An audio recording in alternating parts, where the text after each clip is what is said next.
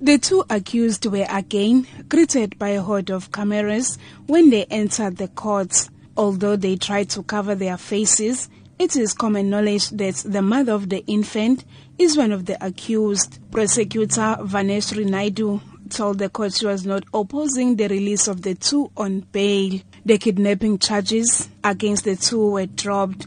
Instead, charges of fraud and defeating the ends of justice were instated. KwaZulu-Natal NPA spokesperson Natasha Ramkisinkara elaborates on the reasons for this. The NPA thought that it would be in the interest of justice to pursue charges of fraud and defeating the ends of justice against the accused, in that the charge of kidnapping was something that was fraudulently done by the accused.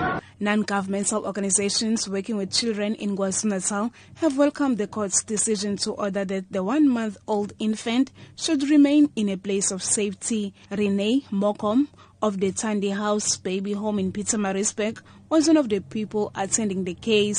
Mokom says the child's rights were violated. Working with the Children's Act in my job back home, I do and am familiar with the Children's Act.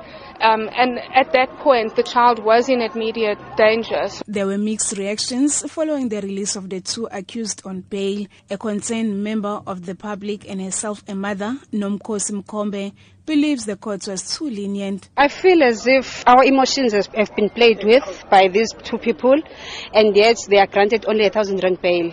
The child was abused here, even though the child doesn't know it as yet.